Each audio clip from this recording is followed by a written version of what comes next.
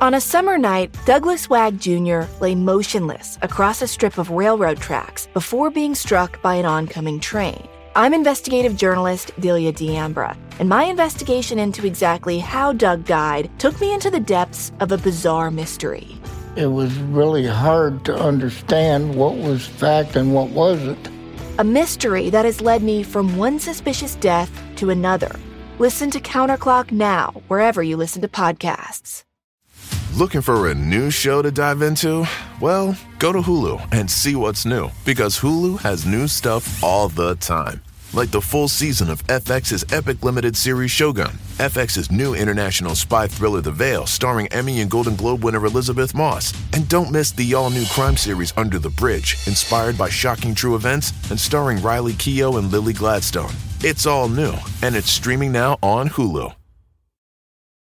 Everyone knows therapy is great for solving problems, but getting therapy has its own problems too, like finding the right therapist, fitting into their schedule, and of course, the cost. Well, BetterHelp can solve those problems. It's totally online and built around your schedule. It's surprisingly affordable too. Connect with a credentialed therapist by phone, video, or online chat, all from the comfort of your home. Visit BetterHelp.com to learn more and save 10% on your first month. That's BetterHelp, H-E-L-P. On February 4th, 2010, the McStay family, 40-year-old Joseph, his wife Summer, 43, and their sons Gianni, 4, and Joseph Jr., 3, vanished without a trace from their home in Fallbrook, California. Joseph's company, Earth Inspired Products, built custom-made decorative fountains and sold them online. Summer, a licensed real estate agent, stayed home and took care of the boys. The family had just bought a new home on Avocado Vista Lane in Fallbrook, a suburb north of San Diego with rolling hills, lots of green space, and a small-town vibe. It's known as the avocado capital of the world, and they even have an avocado festival that draws big crowds. How could a family of 4 disappear from the face of the earth?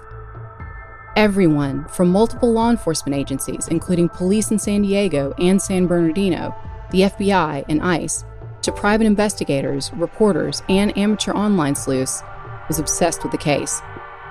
Everyone had a theory, from a run-in with the cartel to Summer killing Joseph and changing her name. For a long time, law enforcement appeared to believe the narrative that suggested the family had probably crossed the border into Mexico to start a new life. But the skeletal remains found in the Mojave Desert told a different story. The McStays and their killer were a lot closer to home. I'm Catherine Townsend. This is Red Collar.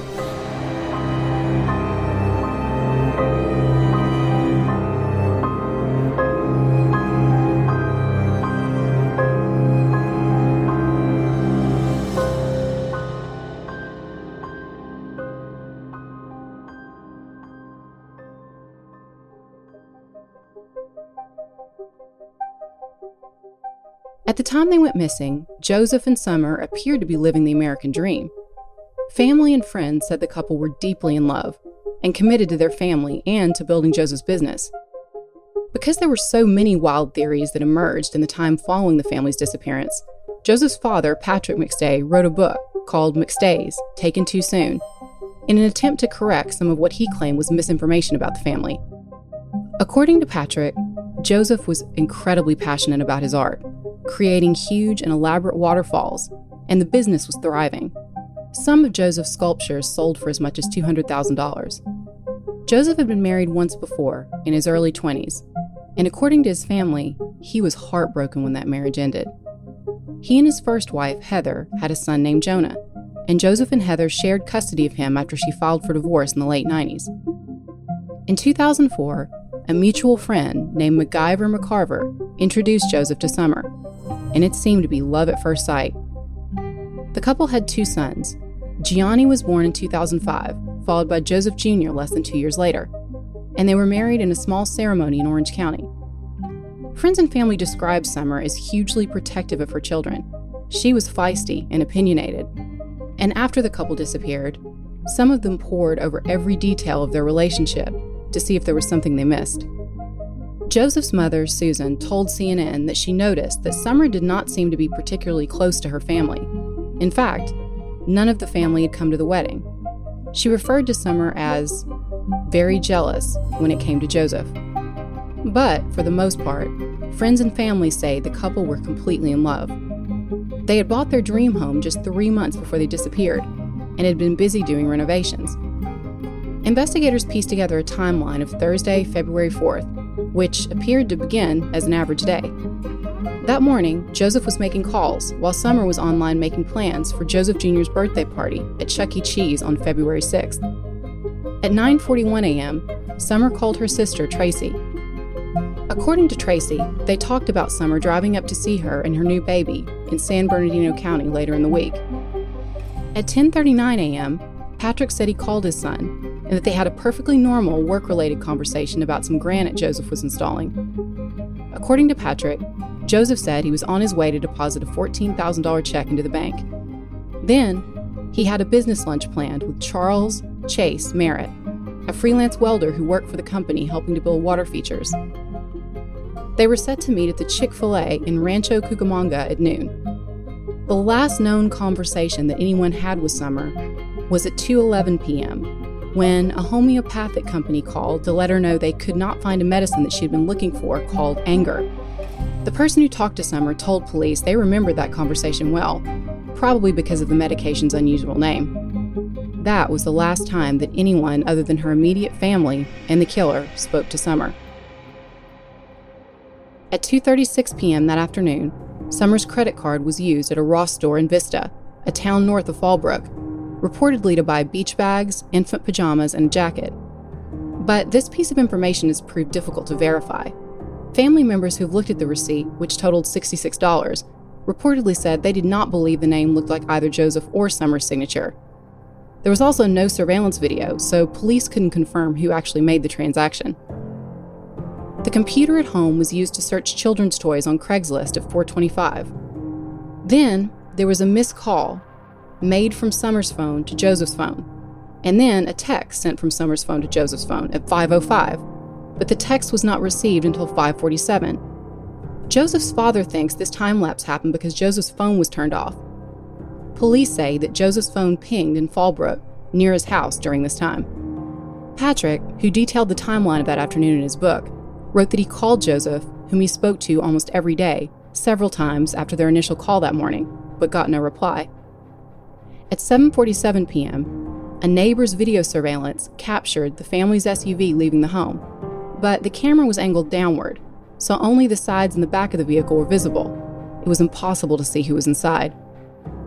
On February 9th, Joseph's business partner, Daniel Kavanaugh, reached out to Patrick to let him know that he had not heard from Joseph. On February 10th, one of Joseph's other colleagues reached out to the San Diego Sheriff's Department to request a welfare check on the family. A deputy came to the house but got no answer at the door. And, since they saw, according to the responding officer's report, quote, no signs of foul play, end quote, they left. Joseph's younger brother Michael came by the house and met Chase there. Patrick wrote in his book that Chase showed Michael a bag of dog food in the shed that had been torn open for their two dogs, a German Shepherd named Bear, and the new puppy, Digger. Now, the fact that the food was out and the water had been left partially on so the dogs' water bowls would continue to refill made Chase believe, he told Michael, that the family had left on a last-minute trip. On February 15th, Michael came back to the house with Chase. This time, he crawled through an unlocked window. There was still no sign of his brother, sister-in-law, and nephews. But what he did find inside the house was disturbing. Eggs had been left to rot on the counter. Popcorn was scattered on the sofa. It looked like someone had been making breakfast and had to leave in a hurry. Police were called again. This time, the deputy who came to the house immediately recognized that something was wrong. The case was turned over to the Homicide Division.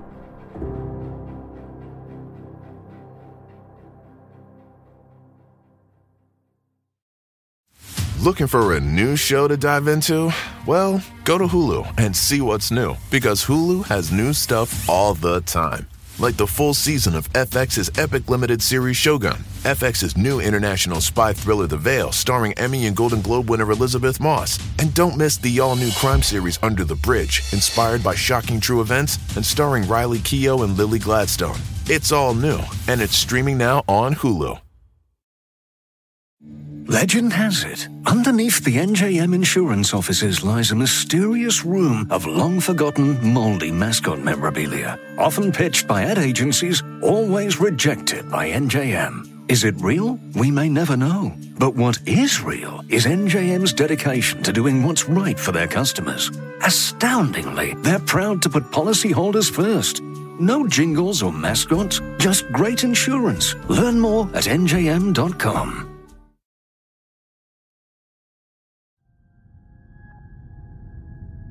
Patrick said that after the detectives left the house that day, they locked the doors, but they didn't put up crime scene tape or limit access to the scene. 4 days later, investigators came back to the home with search warrants, but in that time, several people could and did access the house. Joseph's mother, Susan Blake, told CNN that she asked the San Diego Sheriff's Department for permission to enter the home, and they gave it to her. Desperate to find any clue that could help the family, she and her son Michael entered the house.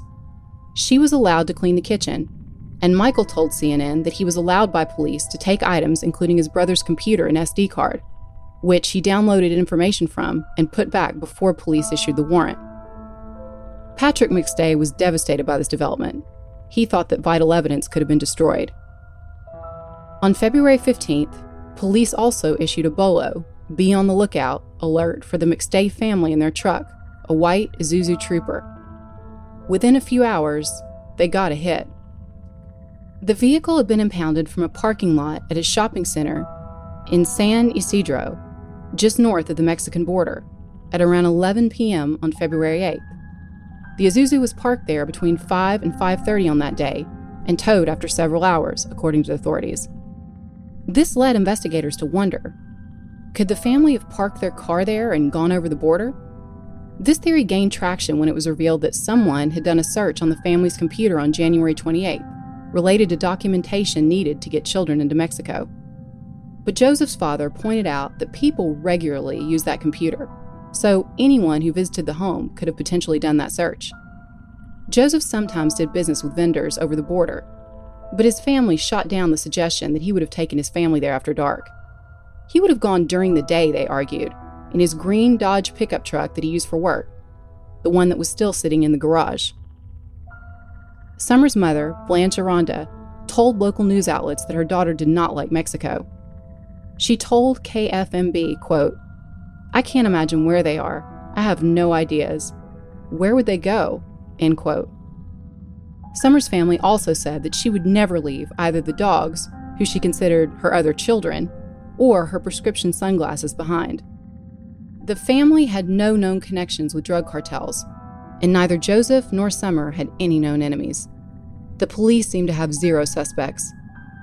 Joseph's friend MacGyver went into the couple's master bedroom on the 17th. According to Patrick, he was shocked by what he found. Clothes and shoes were strewn everywhere, almost, he believed, as if the house had been ransacked. San Diego County Sheriff's Office Homicide Division had jurisdiction over the case, and the detective in charge of the investigation, Lieutenant Brugos, told the local newspaper, the North County Times, that there was, quote, "no law against adults being missing," end quote. Then, police got what they believed could be a huge break in the case. Video released by deputies shows images of a group of people who seem to resemble the McStays walking hand in hand into Mexico through a pedestrian gate. The video is dated at around 7 p.m. on February 8th, the same night the car was impounded. I've looked at this video multiple times. It was dark, the video is grainy, and the people can only be seen from the back. It's really impossible to identify anyone, but this did lead many people to speculate that the family may have disappeared voluntarily. At this point in the case, a lot of people came out of the woodwork and contacted the family offering to help. According to Patrick, there was one guy who worked for NPR Radio who offered to help with the search. He claimed he had information via a source at T-Mobile that Summer and Joseph's cell phones had last pinged in an area that was miles away from their house. But this was later confirmed by the San Diego police to be false. Another investigator convinced Michael that he had found his brother, sister-in-law, and nephews in Costa Rica and was working with E! Network to show the family live on air. Tragically, this also turned out to be a fraud. Yet another person wrote an entire book laying out a theory that the family had moved to South America. He wrote, quote, I followed every verified sighting of the family, from Merida, Mexico to Tamarindo, Costa Rica. It seemed that I was always just one step behind finding the family. I explored all the possible theories. Summer killed Joey. Joey left Summer. The four of them were on the run somewhere in South America, end quote. Chase Merritt also talked to the media about the problems he said he saw in Joseph and Summer's marriage. Joseph had been battling a mysterious illness at the time he disappeared, which according to his family caused multiple symptoms including vertigo. Chase suggested that Summer could have been poisoning Joseph.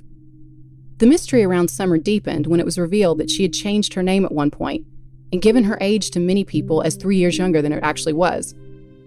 Also, emails retrieved from the McStay family computer showed she sent Joseph angry emails about Jonah, his son from a previous relationship. At this point, reading about the case, I feel so sorry for Summer. I put myself in her place. I can't imagine every email I've ever sent in anger being poured over by a forensic team. I mean, aside from the fact that my Google searches alone would probably get me sent to a padded room, there's just the creepiness of poring over the most intimate details of her life without her being there to defend herself. In a case like this, it's inevitable, but it's very sad. Over the years, investigators received thousands of reported sightings of the family. One was sent by a missionary who believed that he saw the family on March 30th, almost 2 months after they went missing, in a Walmart store in Merida, Mexico. But all of the sightings eventually led to dead ends.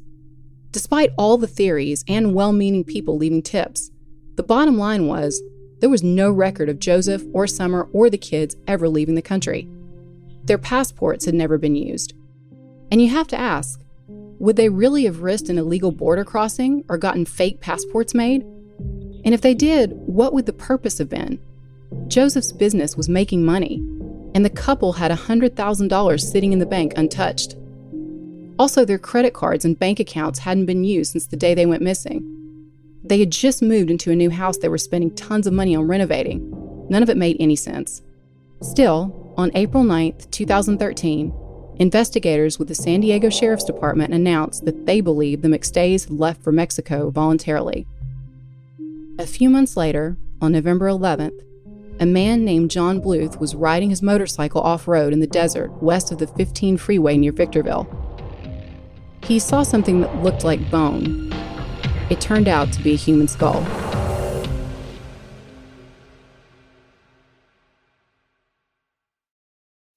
Looking for a new show to dive into?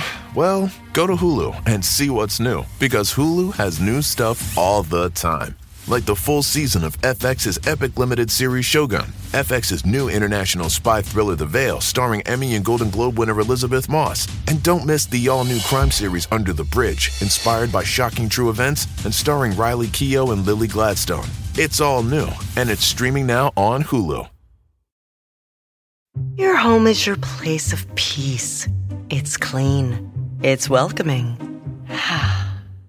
And it's definitely not crawling with invading insects if you use Ortho Home Defense Max. Use it indoors on non-porous surfaces to treat and prevent cockroaches, spiders, and ants for up to 12 months. So your home can stay your place of peace, your work-from-home office, and your family's headquarters. Kill bugs inside, keep bugs outside, and love your home. Visit ortho.com for more.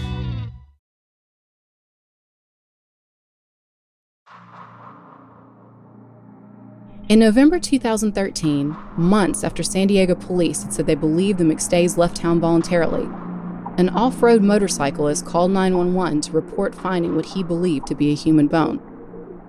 How can I help you?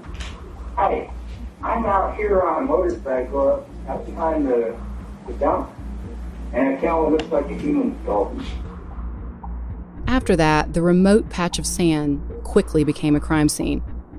A few days later, San Bernardino County Sheriff Coroner's officials announced that the 4 bodies had been found. DNA testing revealed that this was Joseph, Summer, Joey Jr., and Gianni McStay. Detectives found some other things in the shallow grave as well. A 3-pound rusty sledgehammer, a child's pants, and a diaper.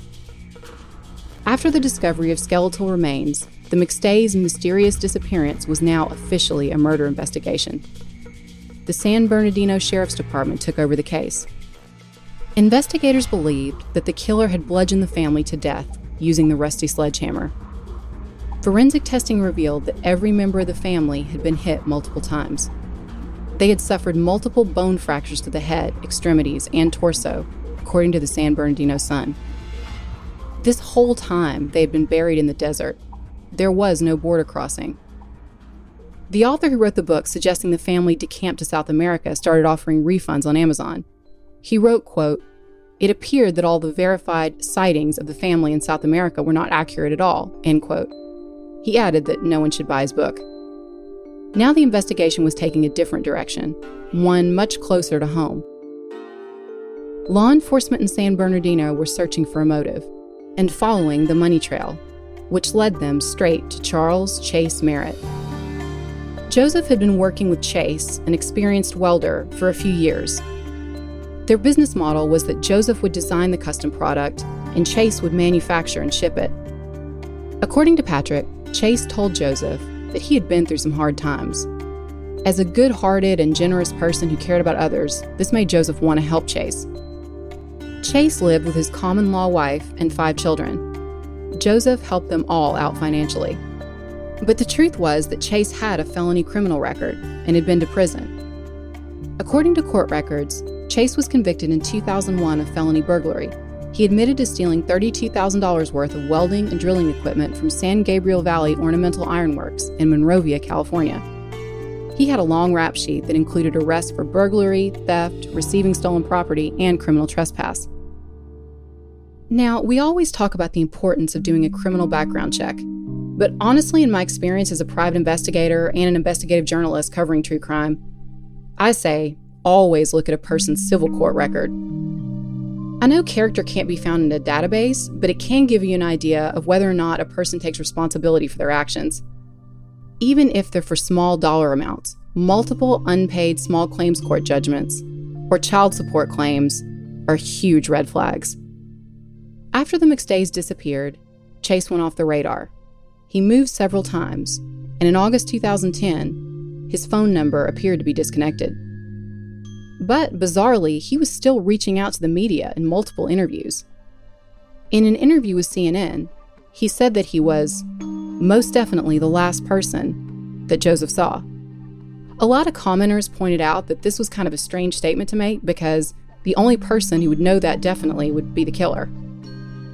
Chase said he got a call from Joseph's phone at 8:28 p.m., which would have been shortly after the family truck was seen on the surveillance video pulling out of the driveway. Chase said that at that time he was watching a movie with his girlfriend. He said he didn't pick up the phone because he didn't want to get caught up in a long conversation. In 2013, Chase spoke to the Daily Mail. He said he met Joseph on the day he disappeared for the planned lunch. They sat down for an hour and a half to talk about a huge business deal we had going on in Saudi Arabia. He said, quote, "He was so excited. We had the Saudi Arabian project and a few other things going on. The business had never been so good, and we were looking forward to the future. He did nothing to suggest there was anything wrong or untoward," end quote. He said that he spoke to Joseph 2 or 3 times while he was driving home, and that the last call ended at around 6 p.m. He said, quote, "When you talk to Joseph, it takes about half an hour, so I thought I'd catch up with him in the morning. I didn't answer that call, and I regret it to this day," end quote. He said police had asked him to take a lie detector test. Chase said he refused at first after talking to an attorney, but later he agreed to take the polygraph. He said that the detectives told him after the test that there were a couple of inconsistencies.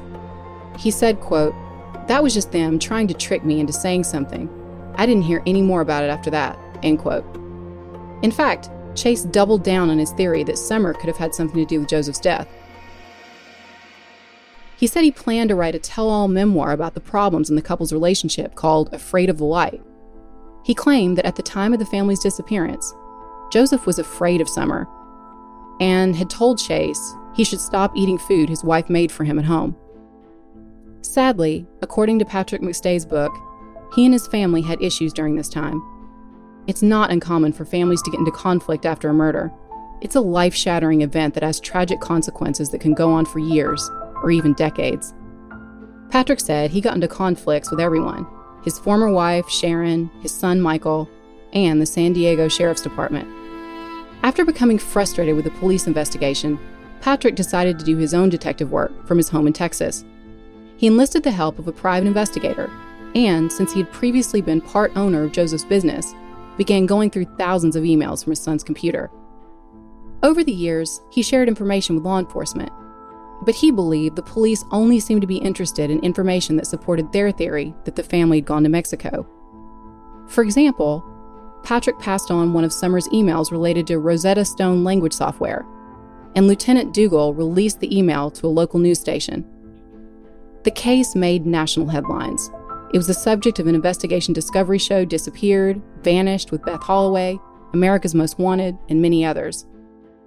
According to Patrick, the police, in his opinion, ignored evidence of fraud that could have been crucial to the case. On February 8th, he said that Joseph's email account received a message stating that the mailing address for one of his credit cards had been changed. As they built their case, the prosecution alleged that the motive was money. But still, Joseph's father seemed confused about why Chase would kill the one person who helped him so much. Patrick McStay told local news station CBS 8, quote, "What does Chase have to gain with Joey gone? Chase isn't going to get the company," end quote. But red-collar cases aren't about killing someone to gain something. Often they're about trying not to lose everything. It's a very different mindset, and understanding the underlying desperation that drives these personality types, right under their nice, calm exterior, is crucial to catching them. Chase also told the media that he had nothing to gain from Joseph's death, and said he and Joseph had a great working relationship. But the company QuickBooks accounting records told a different story. Prosecutors presented evidence at trial that suggested right after the family disappeared, Chase created a new vendor in the software program and named it Charles Merritt.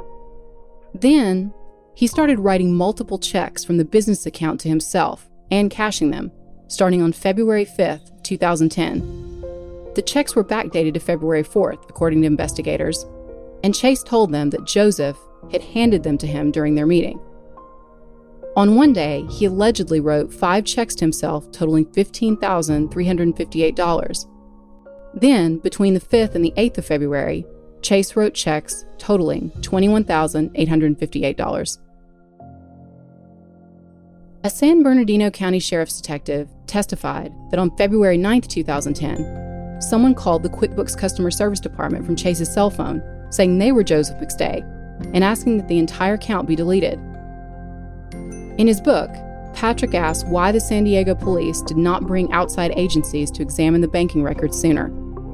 This is why red-collar experts say that in these type of cases, when fraud is suspected, it is so crucial to bring in fraud experts and make them a part of the murder investigation from the beginning. I don't like to Monday morning quarterback the police department, but I do ask myself, what if, after realizing they may be dealing with potential identity theft, they treated the murder case like a fraud case and put more emphasis on following the money from the beginning? They may have identified Chase as a suspect much sooner. In November 2014, over a year after the bodies were found, Chase was arrested and charged with the McStay family murders. Police called the murders cold and callous, but there was no comment on a motive. Michael McStay said at a press conference, quote, "Joseph was a great brother, a great father. He would have done anything to protect those boys in summer. He tried to help Chase and provide work for this guy, and this is how he was repaid," end quote. But Chase's trial would be delayed by numerous self-generated dramas. First, he demanded a speedy trial because he said he had congestive heart failure and would not live more than 4 months. Then, he insisted on representing himself, but of course had conflicts with all of his lawyers, going through 5 in total. The trial finally began in 2019 and was streamed live on the website Law and Crime. San Bernardino County Deputy District Attorney Britt Imes called the killings senseless. And prosecutors acknowledged that their case was built on circumstantial evidence. For instance, they couldn't tell exactly where and when the family had been killed. Imes told jurors during his closing arguments, quote, "You can have a murder case without answering those questions. Something happened in that house. What exactly happened in that house? Only one person knows, the killer," end quote. Whatever happened, the horrors that the McStay family endured that day were unimaginable. And when prosecutors laid out the evidence of what they believed had occurred, things got even worse. All 4 family members died from blunt force trauma, probably inflicted by the sledgehammer. Police investigators testified that the evidence showed Joseph suffered a broken leg, broken rib, and at least 4 blows to his head. The killer wrapped an electrical cord around Joseph's neck and wrapped his body in what they thought may be a futon cover, according to the San Diego Union Tribune, but the material had deteriorated too much to be sure. Summer suffered multiple facial and skull wounds. Gianni was struck in the head at least 7 times. FBI Special Agent Kevin Bowles testified that Chase's cell phone was used near the area where the bodies were ultimately found. San Bernardino County Sheriff's deputies said they believe that Summer may have been raped before she was killed, according to a court document. It read, quote, "Investigators believe Summer was raped at the time, as her pants were in the grave near her head, and her panties were in the pants, as if they were pulled off together," end quote. Also, according to the San Bernardino Sun, investigators found evidence to suggest that Summer's bra may have been cut off. Prosecutors presented the evidence of financial fraud. They also presented more physical evidence. Chase told investigators he had never driven the Isuzu, but his DNA was later found on the abandoned vehicle's steering wheel and gear shift, authorities testified. There was the security camera video from a neighbor, which a prosecution witness was able to use 3D animation on to show that, in their opinion, the truck on the video was Chase's. FBI Special Agent Bowles testified that on February 6, 2010, 2 days after the McStay family went missing, 5 calls made by Chase pinged to a cell phone tower in Victorville, near the graves where the family's remains were found in November 2013. In January 2020, Chase was found guilty of the quadruple murders and sentenced to death. Chase's defense attorney told reporters outside the courthouse that the decision was a miscarriage of justice and he believes Chase is innocent. Chase never got to publish his tell-all about the McStays' relationship. He was arrested shortly before it was due to be published. Susan Blake spoke out in the courtroom. She called Chase a despicable, evil monster.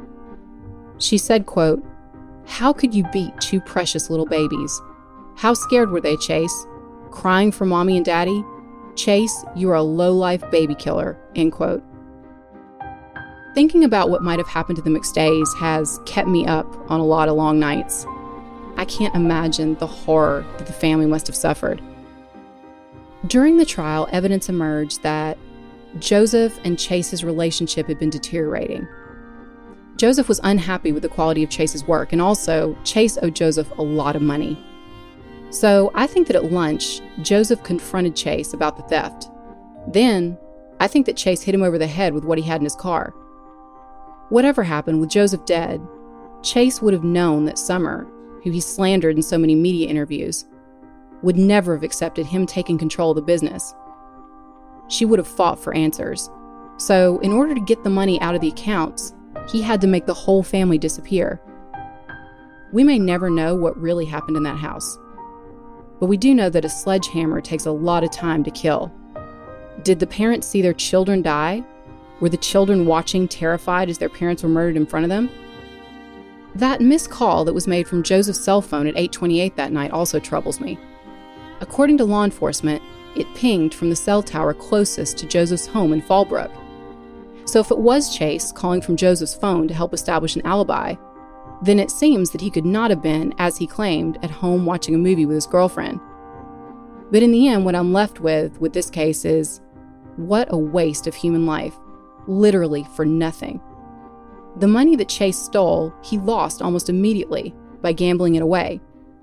By June 2010, the business that Joseph had loved so much and run so successfully was falling apart, and the company accounts were frozen.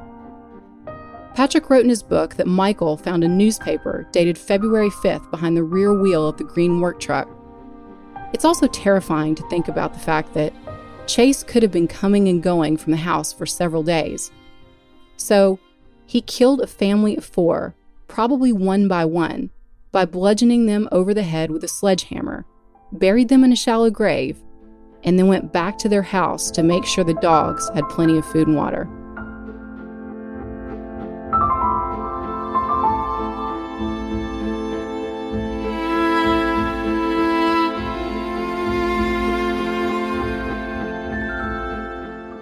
Red Collar is an AudioChuck original podcast. Research and writing by me, Katherine Townsend, with production assistance from Melissa Gostola and Resonate Recordings. You can find all of our source material for this episode on our website, redcollarpodcast.com. So what do you think, Chuck? Do you approve?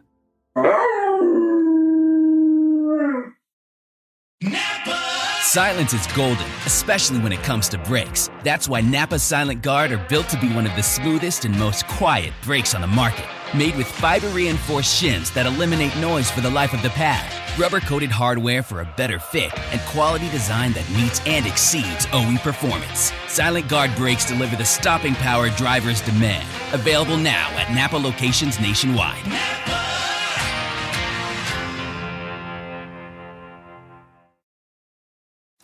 Hi, it's Martha Stewart. You know, I spend a lot of time thinking about dirt. At 3 a.m., at all hours of the day, really. What people don't know is that not all dirt is the same. You need dirt with the right kind of nutrients.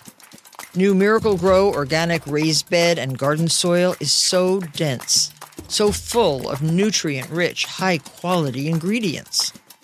Miracle-Gro is simply the best.